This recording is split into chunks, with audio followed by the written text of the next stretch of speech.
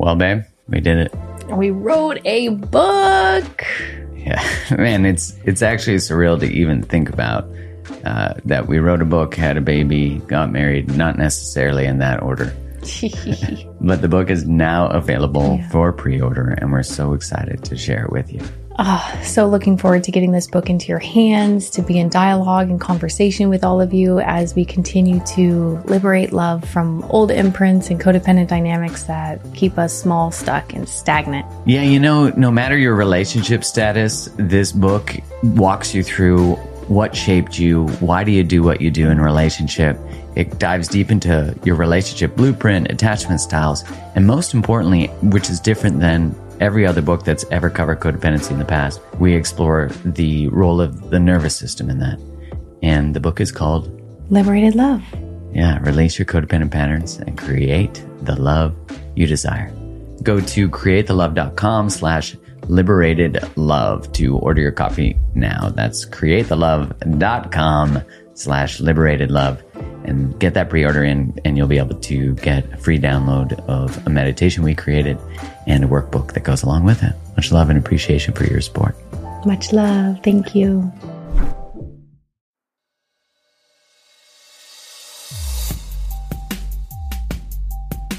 Welcome to the Mark Groves podcast. I'm your host, obviously Mark Groves. That would make sense. And on this show, we explore human psychology, why we do what we do, and how do humans connect, and how do we create really thriving relationships, and how do we have a thriving relationship with ourselves. Please subscribe to the podcast because that really helps me out and also allows you to get all the updated episodes with experts in all areas of human psychology and just general thriving in terms of life.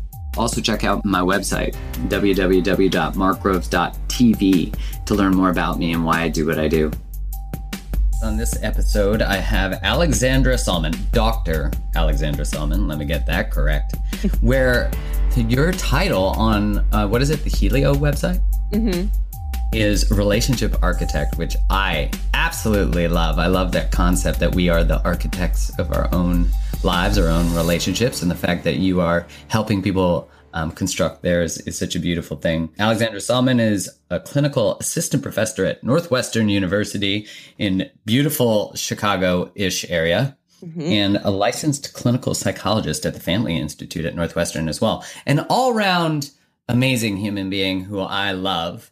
And I wanted to call you because last time I saw you speak at Masters of the Universe Summit, you talked about desire and especially gave us some amazing insights into female desire. So I wanted to call you a vagenius. Oh, that's Have the you ever best. heard that term? That's the best. I love it. A vagina. I heard that on New Girl because Schmidt there was a girl who was a lesbian and a gynecologist. So he called her a vagenius. It was a great term. Sure is. Imagine if you put that on your title slide at your next talk, vagenius. Oh my God. I'm not saying that I won't. I'm not promising that I won't do that. Seriously, I think that would be really amazing. So I wanted to bring you on here because you have so much insight to share. You teach a course called Marriage 101, right? At Northwestern. Mm-hmm. And you said that, is that like, it is one of the most popular classes? What is? It's not really one of it. It's the most popular class at Northwestern. It is something we have worked really hard to cultivate. We've taught it. It's been taught 17 times now. It's really become sort of a staple on campus, and registration opens and it fills up in a heartbeat. And then the wait list fills up. And then my email box is full of emails from students begging, can you just please make a space for me? And I've been trying for 4 years to get in, and it's just wonderful. It's it's a deep dive. It's just a deep dive. How many people does it? I negotiate with the university, and they give me a number and I give them, I want more. And then we end up kind of meeting in the middle somewhere. So we'll end up taking about 70, and I have 10 teaching assistants, and all of my teaching assistants are second year students in our master's program in marriage and family therapy. So they're therapists, in training themselves. And so when we meet in our little discussion groups, like they're applying material to themselves and digging into their own histories. So it's this really cool intersection of like brain and heart, so they're learning the research and reading the top thinkers in the field. And then they're also looking at their own families, their own belief systems, their own experiences. Wow. And, it gives because it's in an academic center, from a socially acceptable optics point of view, even us men might dive in. But what is the percentage of like female to male attendees or people who get into your class?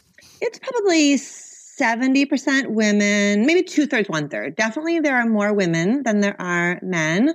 There's always a really nice, one year I had like the whole offensive line of the football team sitting in the back row of lecture hall. Awesome. Yeah, it was cool. It was really, it pulls students from all over the campus. Last year I taught a lot of engineers, which I think was really special because it was, I think, an important way to round out their education, kind of engage different parts of their brains. And basically I'm training them. It's a course where we are learning to become systemic thinkers. How we're always talking about like, it's my stuff plus your stuff that creates our stuff in every romantic relationship. And so I'm really inviting them to think systemically. And so for my environmental engineers, that's like second nature to them, but they haven't really done it around. Relationships are a system? This is amazing. It's systems. Yeah, right.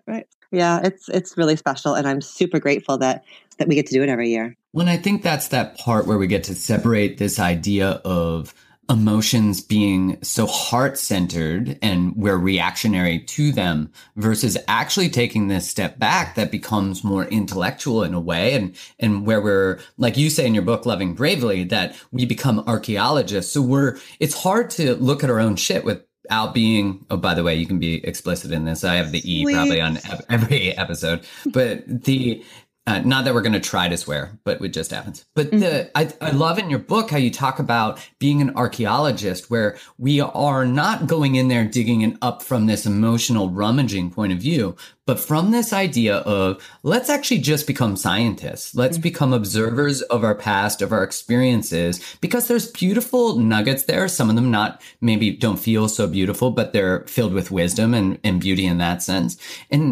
And that we do remove, although again, challenging, where we can do the both and, which you talk about in your book too, these dialectics, where we can be looking at it and it be painful, but it also be incredibly informative. Absolutely. Absolutely. And that, without having that space, whether it's through your podcast, my book, a course, where somebody says to you, you know what?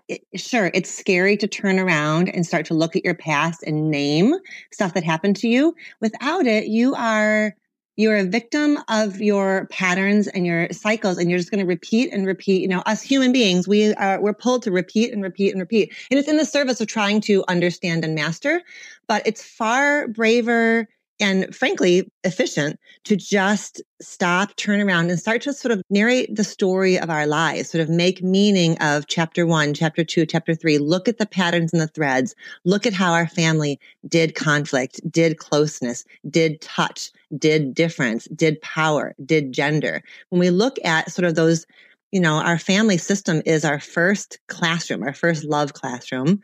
And we are little bitty social scientists, from our very earliest days. Yeah, right. And no one is, sometimes the messages are explicit, right? Sometimes parents say to their kids, men are, women should, this is what love is. This is what marriage should be. But a lot of times it's just implicit. It's just what we're picking up and soaking in through our cells. And again, like you're saying, it's not that like gotcha where we're going in there to blame our parents or to find the root and see, there it is. They did this to me. No, because then you're still a victim. It's about claiming, integrating, and narrating. And we know that the more cohesive and coherent we are about the story of who we are, that gives us the freedom then to move forward and really be in the driver's seat. Like, oh, here's that pattern again. Okay, so what do I know? What have I learned? How can I do this differently? Yeah, I hear that so much in working with clients and just, people in general, where they're like, well, I'm ready for a relationship. Why do I keep attracting an asshole or whatever, whatever, and the gender alternative to that. But the interest, exactly what you said about patterns and systems is there's still something you're doing that's the same. Or you wouldn't be inviting it. And maybe the invitation is coming to say no.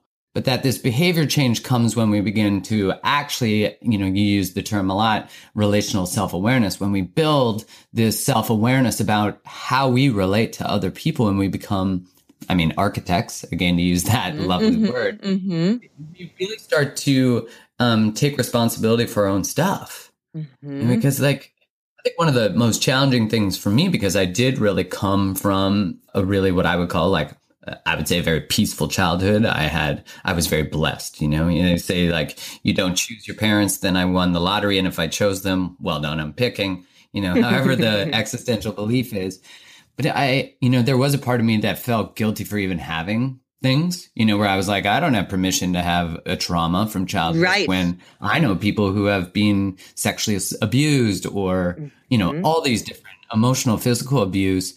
And that was really an interesting, I'm sure there's people listening who are going, well, my stuff's not as big as their stuff, or my stuff's really big. They didn't have it as bad as me, or whatever. Do you encounter that a lot? Oh my gosh. Absolutely. So much. The sort of woundedness competition. I hear you. And yeah, it's so easy, right, to kind of get out of our own experience and kind of try to put a label on it, a more or less good, bad, shouldn't. It shouldn't hurt this bad. It shouldn't have impacted me this much. Versus, again, kind of going back to that scientist idea, just trusting our own data. So when I pull up that memory, the pain around it is so big.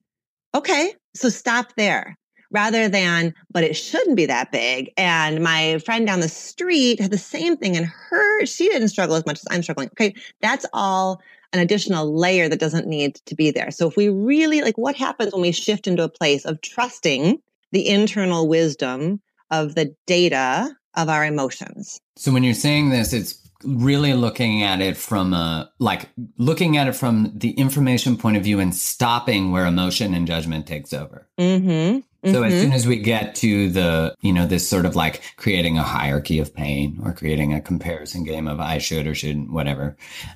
So being able to look at it, and in your book, you talk about this. It's what is the process to name, connect, choose. Yeah. Name it. So walk the people listening through what that would look like. Cause I'm sure everyone's like, tell me more. Name, connect, choose. Yeah. Name, connect, choose. So the book Loving Bravely is it's a journey in and through self.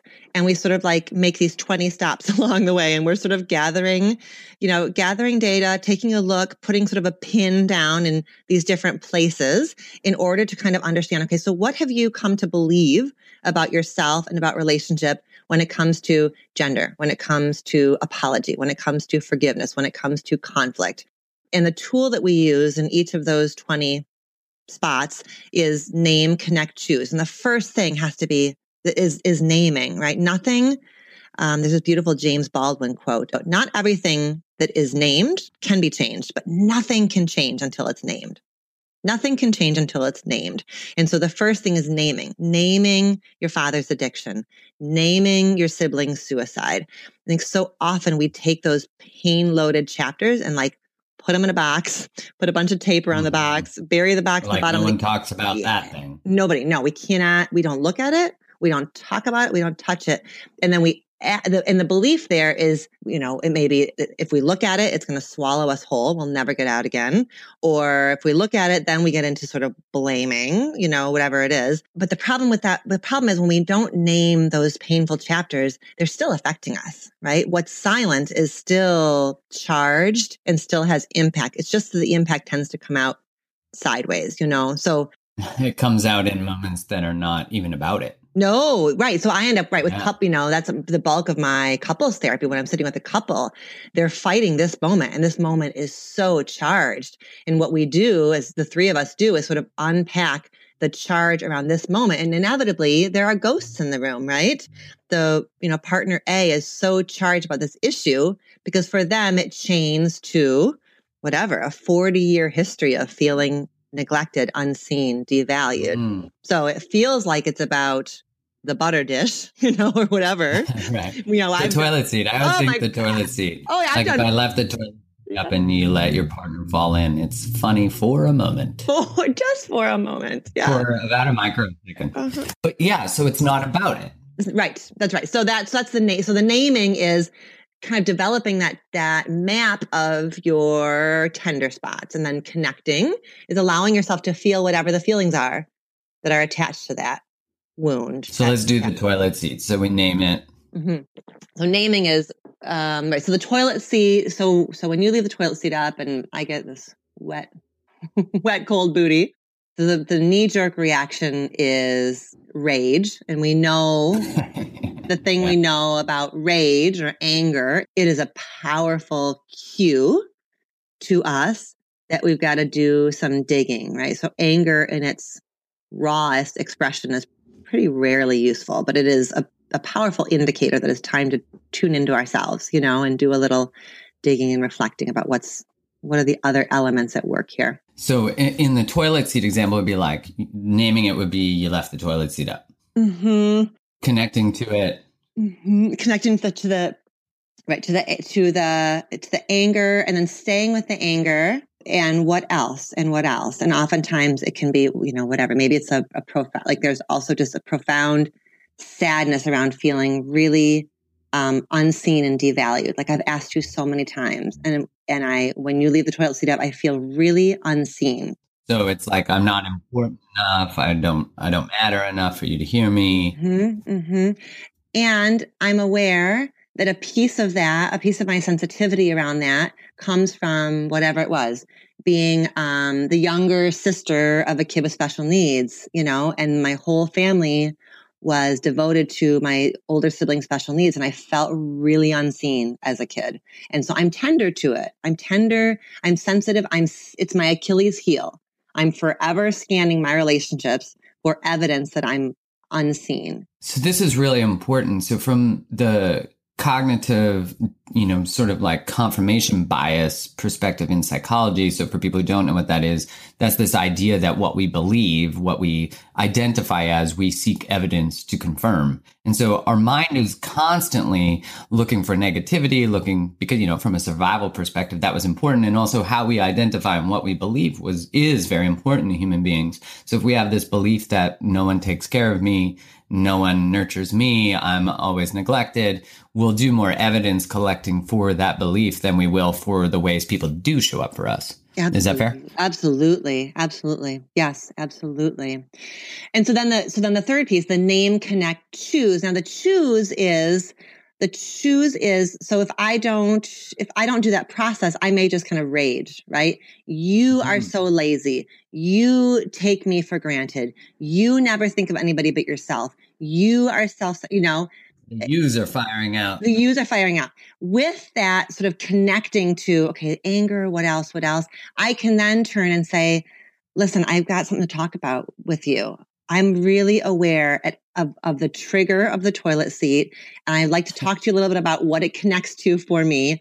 And very often what happens is, as the other guy hears, the toilet seat person, the one who's leaving the seat up, here's kind of the complexity and the layers. They're like, holy shit, that's not what I'm trying to do here.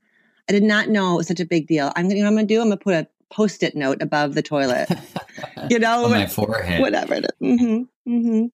Okay, cool. So in your book, you talk a lot about the process of going, and for anyone who's interested, definitely get her book, because for any building and relational self-awareness, it is absolutely amazing. I love it. I recommend it to everybody. And so in the process of name, connect, choose, the choosing part is choosing sort of like a different path. In Gottman's work, he'd talk about it being like the sliding door moments. I love that. Mm-hmm. Right. So it's like in between reaction and response, we're so used to reacting the same way, continuing with the same pattern, creating the same system. For the engineer, they'd love this. And then when we actually choose different in between reaction, I'm shutting down, I feel hurt, I feel neglected. Now I'm going to choose a behavior that creates more connection, more vulnerability, rather than disconnection and withdrawal, which we would be used to. Absolutely. Yep. And the path back to connection, I was going to say almost always, but I think always involves leaning in with something that feels tender, scary, risky. So if you're feeling your heart race, your palms get a little sweaty. If you're afraid, this is getting pretty vulnerable. My tender underbelly is being exposed. You're probably on the right path, because what our relationships need are lots of moments of partners being willing to, in the context of trust. I'm not talking about on the first date doing this, but in the context of a trusting relationship, right? What makes relationships be able to go the distance and survive the inevitable like bumps and bruises and toilet seats? It is our willingness to kind of take that deep breath, and instead of launching into the use, or retreating, really, okay, I want to talk to you about this because I am aware I'm so triggered by this. Can you sit with me and unpack it with me? Because it's a problem. This is a problem. And I want us to work as a team. And I want you to better understand me and where I'm coming from.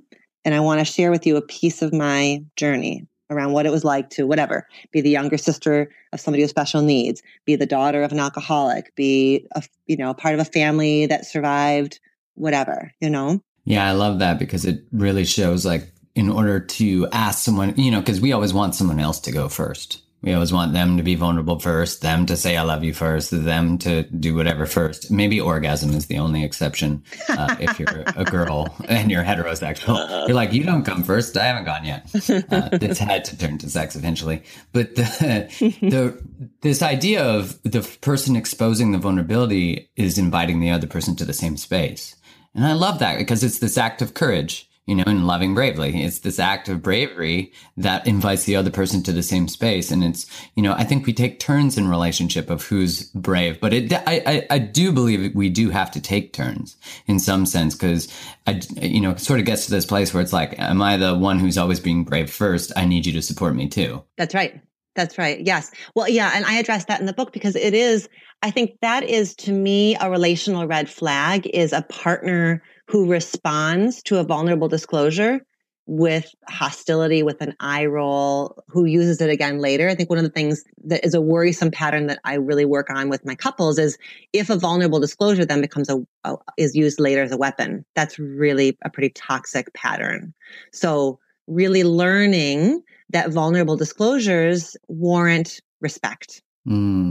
Yeah, that makes so much sense because it's like you might be tender in the moment and then later use it on you. And then they're like, well, I'm never going to be tender again. You get to that space of like, you always do this, Yep. And we know whenever you say you always or you never, we're in for some shit. Yep. That's anything that follows that. So now in the context of when we move to desire, because I really love what you had to say on desire and relationships and the complex nature. I used to joke that, although I'm not sure that I even mean it as a joke, I never did really, let's be honest. The idea that every vagina should come with like a Google Maps for how they all work so differently. I joked about that when you were doing your talk, but that desire for a female, I remember when you showed the map of desire. Every man who's heterosexual is, or even anyone who has female attraction, they're going like, yep, that's true, right? Like I get it. And I feel like that is very much like the complex nature of the feminine versus, although men are, we are complex in many ways, our sexual desire seems to be more linear, although I don't want to speak for, I'm not sure what you're about to say. So tell us about it. What's the difference? And yeah, it's such an important conversation to have, but I hear you doing it already and I do it too, which is, I think whenever we start talking about men are and women are, it gets really essentializing and none of us fit very well in these two, whenever you're trying to put any sort of people into two pots, it doesn't tend to go very well. But yes, what the research shows us, for whatever complicated sort of nature, nurture complexities, we can talk a little bit about, it's mostly a distinction between sort of the idea of primary desire versus responsive desire. That people do tend to experience kind of more of a primary desire versus a responsive desire. And I'll explain, we can talk about the difference. And it does tend to be that people who live in a male body tend more towards that primary desire, and women who live in a female, or people who live in a female body tend to experience more of that responsive desire. And this is Emily Nagoski's work, which has been so important in this way. And the number of writers, Esther Perel obviously is an important voice around the nature of desire, but it's kind of, there's this interesting history where Masters and Johnson had this very linear map of the sort of human. Basically the map of how the penis worked. Yes. But what it was That's called, how I looked at it. That's right. The map, right. It really is maybe a really accurate map of the journey of the penis. But what it was we should called, just tell them great research on the penis. Great. Awesome. Well done around that. You explained a part of the world. But the problem was for many, many years, it was called the human sexual response cycle. So what it was the idea of desire comes first. You feel a little something, something in your loins. You feel, you have that experiential feeling of horniness. You have desire. Then you have arousal. Then you have, plateau, orgasm, resolution. So we have desire, arousal, plateau, orgasm, plateau, resolution, I suppose. Makes sense. Is that right? No, yeah. Well, a little plateau and then the orgasm. That's That's how they. And then a huge plateau, and then cuddling. And then cuddling. Post-coital cuddling. And a snack. Yeah, and a snack and a cigarette for the smokers out. That's what it was the 70s. Well, yes. So that worked. So the problem then comes that when that is your model, then what do you do about the people who are coming to you saying, you know what, that's not my experience. I don't feel something in my loins. They were all diagnosed with hyposexual desire disorder. They were labeled dysfunction. That is dysfunctional. Kills me. Dysfunctional. That kills me. Like if you don't work how the way the penis works, and even for a lot of men, the connection piece before, right? Like before horniness still requires emotional connection. Absolutely. So he was talking about his penis, I think. He probably just put crap on his own dong and then looked at some porn.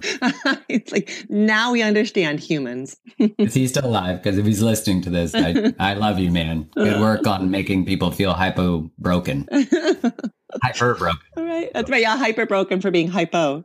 Yeah, right. So then in the 90s and the early 2000s, one of the really important researchers in this area is Besson, and she came in and was like, okay, so this is the issue. Oftentimes for women, especially women over the age of 30 / in longer term sexually monogamous relationships, the first step in a sexual encounter is willingness to get going. And oftentimes it is kind of willingness, a sense of connection, a sense of I'm open to it. And then the body catches up. So there's either rarely or usually or, rarely or never a sense of like, damn, I got to get myself some sex. I really want to get in bed with you. And without an understanding that there are multiple pathways in, and sometimes openness is the first step, and the body will respond.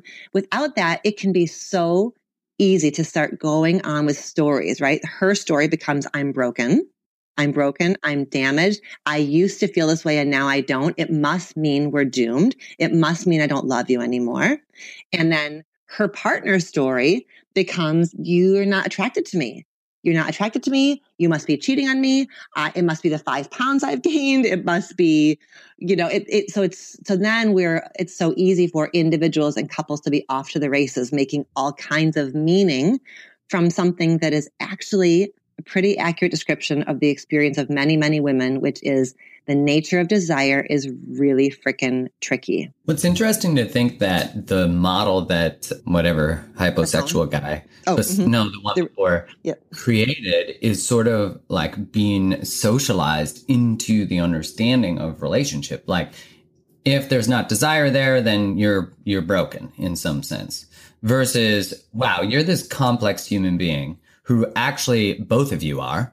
And you both require all these different parts of connection and safety and love and intimacy. And in some way it requires some, like Esther Perel's work requires some distance and some mystery and some allure. That all these pieces that people are not necessarily taught. So like you said, they're just like, well, I guess we're doomed, we're broken. Right. And maybe that is in some ways an easier conclusion than to say, okay, what are we going to do? How do we create the conditions in our relationship where our bedroom, our bed, our whatever it is becomes a place for play, exploration, nurturing, whatever it is, to allow the fact that, sex is the sort of behavior of sex is a rather straightforward thing, but the layers of meaning, emotion, identity expression are so rich and subtle and nuanced. And so to open all of that up and to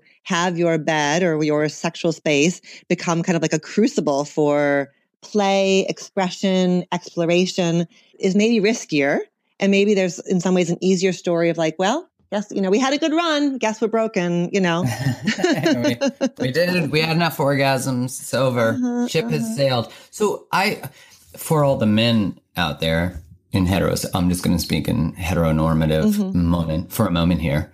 From there, and maybe in terms of homosexual relationships too, or even the more masculine in a same-sex relationship, I often hear actually, no matter the relationship dynamic, this like, no matter what I try, you still don't want to do it. Like, you're telling me you want these things. Like, you need me to hear you. You need me to connect with you. You need me to take out the trash. And still, and I get that in some sense, that's like conditional love, because we're saying, well, I'm going to do all these things so that you hump me or you give me a BJ or you tickle my balls or whatever it is. But like, I feel like that ends up being this spiral that people go, well, fuck it then. Like, no matter, and it becomes this resentment that builds up because it's like, you ask me for the things, I do the things, and now you don't want to do the thing. So here's where, yes, I completely hear you. And right. And she is reading all of those gestures as, oh, okay, this is him. This is foreplay. And it can become a sort of pressure cooker for her. And so I think this is a real failure around, I think this is sort of a reflection of a lot of stuff, including patriarchy and ways that we don't support women from early on in their development of their sexuality to really understand the true nature of the word, the true definition of the word sexy. So sexy used to mean the experience of your own divine sexual energy that comes from within and must be expressed. What it's come to mean is, do you find me, like it's sort of become this external word of where I am the object of your appraisal. And so girls become women. Their sexuality is kind of founded upon this idea that it's determined by you. You give me my orgasm. You determine if I'm thin enough, fit enough, pretty enough, hot enough, move the right way to be worthy of being with you.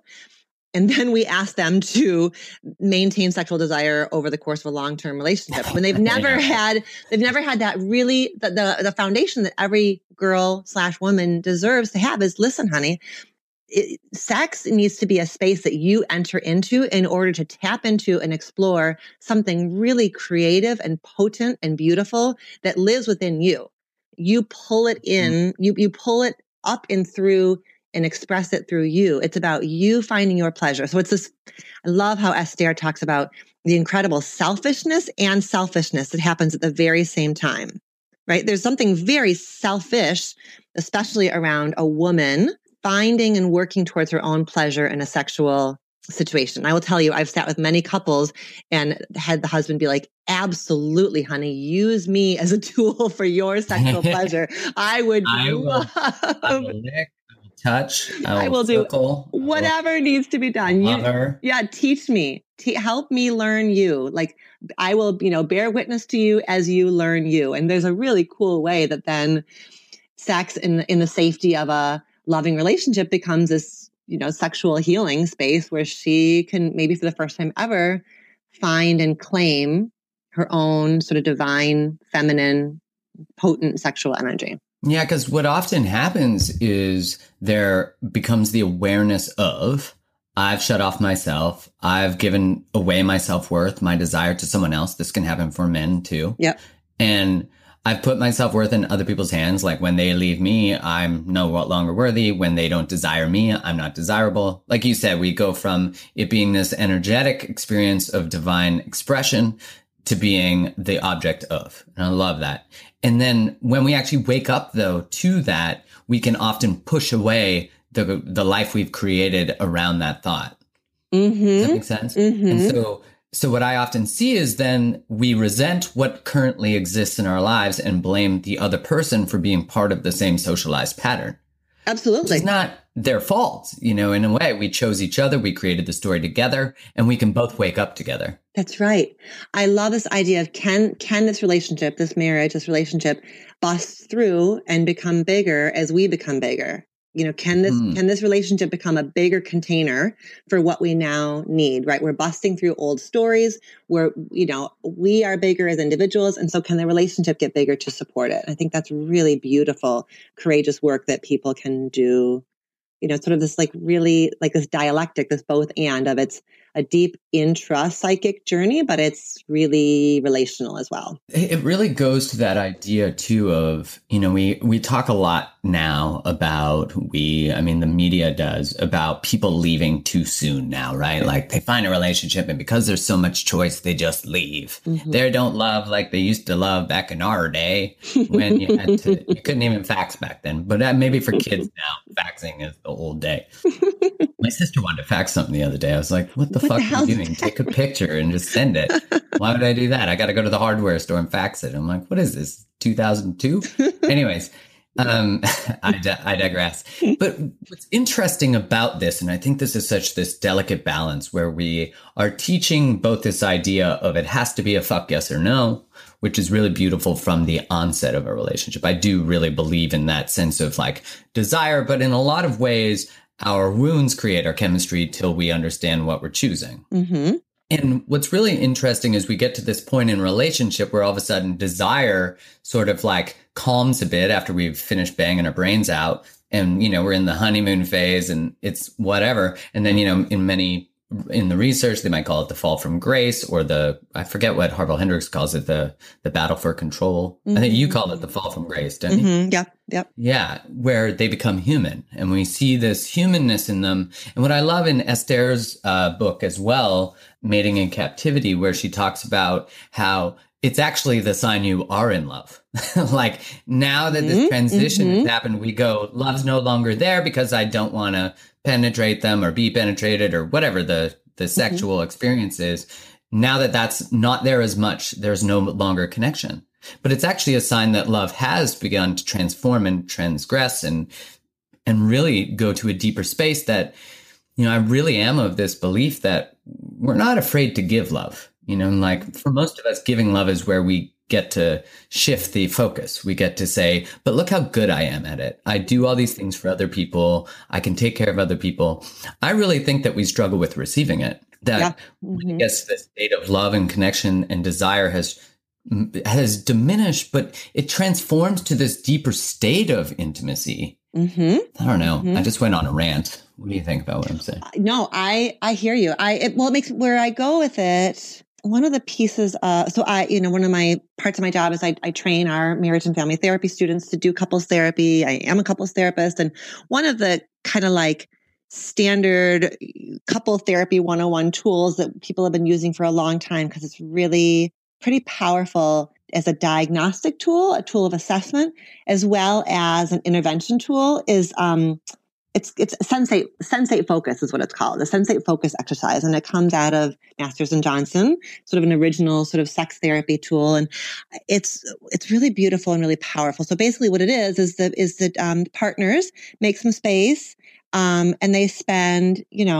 a set amount of time, 15 minutes, 5 minutes, whatever feels like kind of the right amount for them at that time. And they take turns touching each other. So one person, partner A, lays down and partner B does sort of long, gentle strokes, front and back, lay on their back, lay on their stomach. And it's not sexual, but it's just touching. And then they switch roles. And so each of them have the experience, like you're saying, of giving and of receiving. And it's a mindfulness exercise, really, because they're watching what happens. What is their body feeling? What are the thoughts? What are the emotions? And they're kind of studying themselves. How are they responding to giving this touch to their partner? And then when they're on the receiving end, how am I responding to receiving touch from my partner? And it's a really powerful, beautiful tool for kind of, noticing where are your constraints around giving and receiving pleasure, around relaxation, around touch, around body. And I think it can highlight kind of where you individually and relationally are being held back. I love that. It really makes you be present in your skin, in your connection, in receiving and giving, and to be mindfully aware of what parts you're saying sort of raise our fight or flight, freeze sort of system. And where are we getting stuck? And how do you said earlier that if it causes us a little distress, if our heart rate goes up and if we're feeling scared, it's a good sign we're moving, And I love that. When I got out of my 5-year relationship, that where I was like, how did I get here? Like, how did I get so disconnected from myself? You know, when did I lose actual sight of what I wanted? And when did I sort of abandon what I really wanted? And I remember I made the rule after that. I saw that I avoided every conversation that was important. And so I made the rule that I would have every conversation I don't want to have. And I would have it as it came up. Because what I saw then is I intellectualized a way to sneak out of that, where I was like, well, I know I need to have the conversation. I'll just wait a couple weeks. But that it will happen. Didn't work out because this girl once wrote me after I waited a couple weeks to break up with her. And she's like, you knew this 2 weeks ago. And I was like, shit, I did. Fuck. Like, I can't, to live at my highest level of knowledge, I must always operate with this space of, okay, now I know the timing matters. And, you know, to bring this all back to that thought of whenever we feel vulnerable or scared or like we're entering a space that we can be hurt, we're actually entering a space where we can feel loved. Yep. And man, when you can learn to lean into that, to trust that the heart rate's going up because you're entering space that you haven't necessarily been past. Like maybe you have been past there and there was hurt, and now you're learning how to create a different story where there's actually deeper love and intimacy that's found through conflict, connection, vulnerability. Yeah. Yep. I'm with you on all of that. And I think one of this is what Gottman calls the low negativity threshold, right? Couples, you know, healthier, happier couples tend to have that where they're not willing to let stuff pile up to the ceiling before it gets talked about. So that's what you're noticing within yourself, is that it's really important for you to be aligned and attuned and the kind of partner you want to be, to bring stuff up as you notice it, to speak your truth in a way, like rather than sitting on it. Because when we sit on it, it starts to breed resentment and fester. And I think along with that, what I hear oftentimes is people will say, I don't know how my partner's going to respond, and it's going to go poorly, or I don't know how it's going to go. And it's this idea that it's all you have to know is where to start. Like you just have to start with the beginning, what Gwendolyn, Melton calls the next right thing, the next little. So you just have to do the first little right thing, start the conversation, and then be humble enough to trust it's unfolding, rather than being in this place of control. Like, unless I know how my partner's going to respond and how we're going to resolve it and what the outcome's going to be, then I can't start. Really? Yeah, right. I mean, in the experience of that in my own life, in my experience of observing and working with people, is you're already deciding for the other people how they respond. Yes. So yeah. You're robbing them of their own emotional experience. Yes. You're also robbing them of truth. And that became, a huge level of responsibility within my own life was when I wasn't breaking up with a girl because I was afraid that she wouldn't be able to move forward, or she wouldn't, which when I actually saw the level of responsibility I was taking away from her. Oh, yes. Like choosing for her, like what a dick move, versus like actually not being so selfish and terrified and compromising both of us and actually allowing that space to move forward. It's an interesting experience when we are not sharing something with someone. And I think there is a visceral part of our story too, that's like, when I have shared my feelings or when my family shared emotion, it was always at high volume and with aggression and physical abuse or whatever it is, that I can understand that body goes into like, fight, flight, freeze, right? Right. Like, I don't want to share this because every time any emotion is being shared, it's led to pain and suffering. And so being able to change that story. Well, and it becomes such a source of pride then. Like when two wounded souls, come together and create a relationship in which hard stuff can get talked about. And I know that when you're doing a vulnerable share, even if I'm tired, I'm going to, either meet you where you are or do what I need to do within myself to be of service to you. Like it becomes such a source of pride. Like, look at us breaking that legacy. Look at us doing it differently. Like it's such I well up so often in my couples therapy sessions when I imagine my clients as young kids in the families they grew up in, or even the couple, years ago versus now, like just the potential for growth and transformation and the pride that comes from, look at us doing it differently. A year ago, we would not have been able to have this conversation in this way. 6 months ago, we wouldn't have been able to, that it becomes such a source of pride that we can do this hard thing well. We can do what love demands of us, which is hard. What it takes to make a relationship work, it is not easy breezy, and you need a heck of a lot more than just some really great sexual chemistry, right? You really need these tools and the kind of self-work and the relationship work. Yeah, it's such a powerful thing for people to know that you can learn these skills. These aren't like you were born in this family, you just got this genetics, and now you're good at communicating. Mm-hmm. It's like really it is such a skill set. And some of us started out maybe with our foot a little further along because we were taught a little more.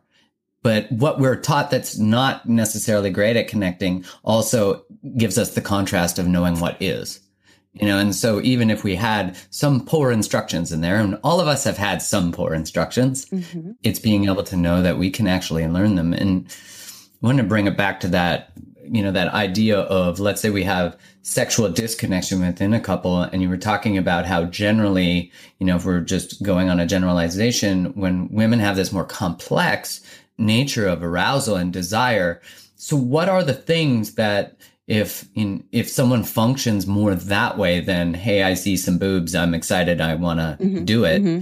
versus I noticed it's like, what would the couple do that would engage in those things that really allow arousal and experience to precede desire? Does that make sense? Yes. Yeah. Right. I think it is really, I think there are ways in which it's idiosyncratic for the couple. So it's the kind of their work and their journey to figure out what works for them. But some of the things that people have found helpful, I love this one, which is the idea that we set aside whatever it is, once a week or whatever feels like the right time or frame.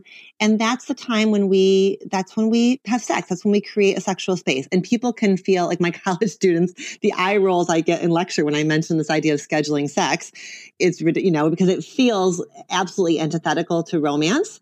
Unless you look at it from a different space, which is, Saturday evening is the time when the whole entire world goes away and we practice our sexual love for each other. We practice our love in this way, much the way we practice yoga or practice whatever.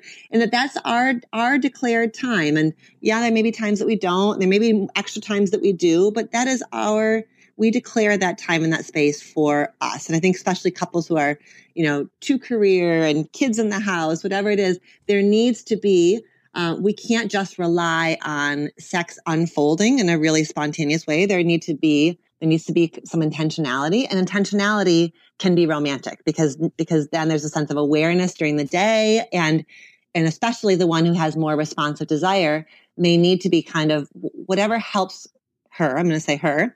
Kind of be in that. Let's just call it in that space. And it may be reminding her that she'll be so glad when she's done, right? That she'll feel really happy that she did it, or reminding her it's good for her health. It's good for the relationship health. Feel whatever helps her kind of feel sexy. What helps her? Is it music? Is it, what can she do? Help her pull in that sexual energy and remind herself that she's entitled to it, that she deserves it, that it's good for her, it's good for them. So it kind of becomes almost like a ritual. Like it becomes part of the habits and rituals that nurture the couple and their connection. And yes. I think also to be mindful of, let's say we're like, well, I just want you to, maybe earlier in the day, send me a note or like get me flowers or whatever your love language is, mm-hmm. That precedes desire, that gets the juices flowing, so to speak. Mm-hmm. So, one thing that I have definitely seen in relationship is when one person does that act, the other person says, you're only doing that because. Oh, that is. Yep. Right. And then it's like knife in the effort heart. And they're like, fuck you. Right. Like, then I'm not going to try. And when I don't try, that doesn't feel right. Yeah, that's the thing you were describing before about feeling not like nothing works, feeling like that futility. Yeah. And so I think just to be mindful, like I worked with this one couple where the woman wanted flowers and he got her flowers. And then she said, well, you're only doing that because I asked for it. And he's like, yeah, fucking right. That's right. I am doing it because you asked for it.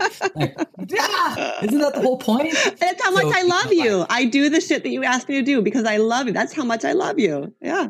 Well, and being able to do the monitoring, right? To then become part of our relational self-awareness of what belief am I looking for evidence to satisfy that I'm not lovable, that I'm not desired, that I'm not, versus seeing this act as this demonstration of standing, on the bridge and inviting them on the bridge with you.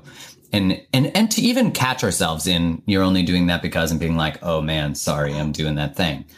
That's such a beautiful testament too. It is. It's a reminder that human beings are at their core meaning-making machines, right? We make stories out of everything. It's our essence. And so what that means is that there's always another story available to us that we can just reach out and grab. So the story of you only did that to get sex there's another story right next to it that's available that is, oh my gosh, he loves me so much. He values so much the space that we enter into together that he's doing this in order to set the stage for us. It's a caretaking gesture to set the stage for what will unfold, which serves us and which serves love. So yes, catching ourselves when we start telling that most negative story of our partner's intentions, of the nature, even this whole thing about scheduling sex. Sure, there's a story about everything is so bad that we have to schedule sex. It is duty. It is obligation. There's an entire story sitting right next to that that's about how beautiful it is that we love each other in this way. And we're savvy enough to know that we as a couple deserve and need to declare time and space for sexual expression, that this is how we do it. That story is right there next to the story about boring, blah, blah, blah, So the good news is, because we are folks whose story, we can choose a story that serves love instead of serves, resentment and distance and disconnection. Wow, how powerful to actually take note of and observe that you have two stories available to you, and which one you choose really actually dictates whether desire exists or not, or whether love exists or not. That you could be like, wow, we love each other so much that we're going to create this time. And then that be such a contribution to seeing that love is there versus, oh, we have to schedule this and we're broken. And I mean, in such a time when we are so distracted, we do have, a lot of us are in our phones a lot, and on our computers, and we have notifications, and I even got a bicep injury from holding my phone. Isn't that bad? There's Pew. There's some research out from Pew about the number of Americans who check their phones during sex, and I want to say it's close to 10%. That's obscene. Is that like in doggy style, you set your phone on their... No, I don't know what it is. But those 10% need to, really check themselves. I mean, they need therapy. The person checking their phone, you got to ask, like, what message are you sending? Why are you checking your fucking phone while you're humping or you're doing whatever, or someone's giving you some oral? You're checking your phone? Not good. That's when I'd put a finger in the butthole just to give them a little wake-up call. The hitchhiker, I like to call it. Okay, well, we need to figure out, for people listening, where to find you. So your book, Loving Bravely, you can get on Amazon. Yep. Right? Amazon you can get it anywhere. Yeah, Barnes & Noble, anywhere. I've seen it on the end cap at Barnes & Noble. I was like, shit, I know that girl. Yes. And then, so Barnes & Noble, Amazon, you can prime that shit to your house, get it tomorrow. Yep. You have a website? I have a website, dralexandrasolomon.com. And I love, the most fun part about having a book in the world is hearing from readers. I love when I hear just little snippets from readers about what stood out to them, what's different for them, having read the book. And each of the lessons of the book has some exercises that readers can do. So it's really applied. Oftentimes, people will read the book along with therapy that they're doing, individual or couple therapy, and it kind of becomes this like supercharged experience. So it's been really rewarding. This book is a baseline knowledge recommendation for all of my followers, all of the people listening to this. If you want to build relational self-awareness, you don't have to go looking for 47 books. You can literally do it in this one book. And you also have an Instagram that you write amazing content, which is dr.alexandra.solomon. Yeah. Okay, so I got that right. Dr.alexandra.solomon. Yes. And I'll put in the show notes everything that we mentioned so that everyone can get that. I'll put your contact information. I want to say thank you because whenever we jam, I'm just like, oh Lord, this is just phenomenal. And you give me so many nuggets. And I'm sure to everyone listening, they'll be like, bring her back. And we will, because we'll just record one of our conversations that we have. For sure. I know. I could talk to you all day and sometimes do. Same. So thank you so much for your time. I really appreciate you. Great. Thank you. Thanks. Thanks so much for tuning into this episode of the podcast. If you really enjoyed this, please consider sharing the episode with your friends. And if not, just sharing the podcast itself, because everybody is interested in relationships, whether they admit it or not. So you'll be doing them a favor. I would love your feedback. You can just head to my website, markgroves.tv, like television, to leave a comment for the podcast. Join me next time as we find out what it is that makes humans amazing lovers.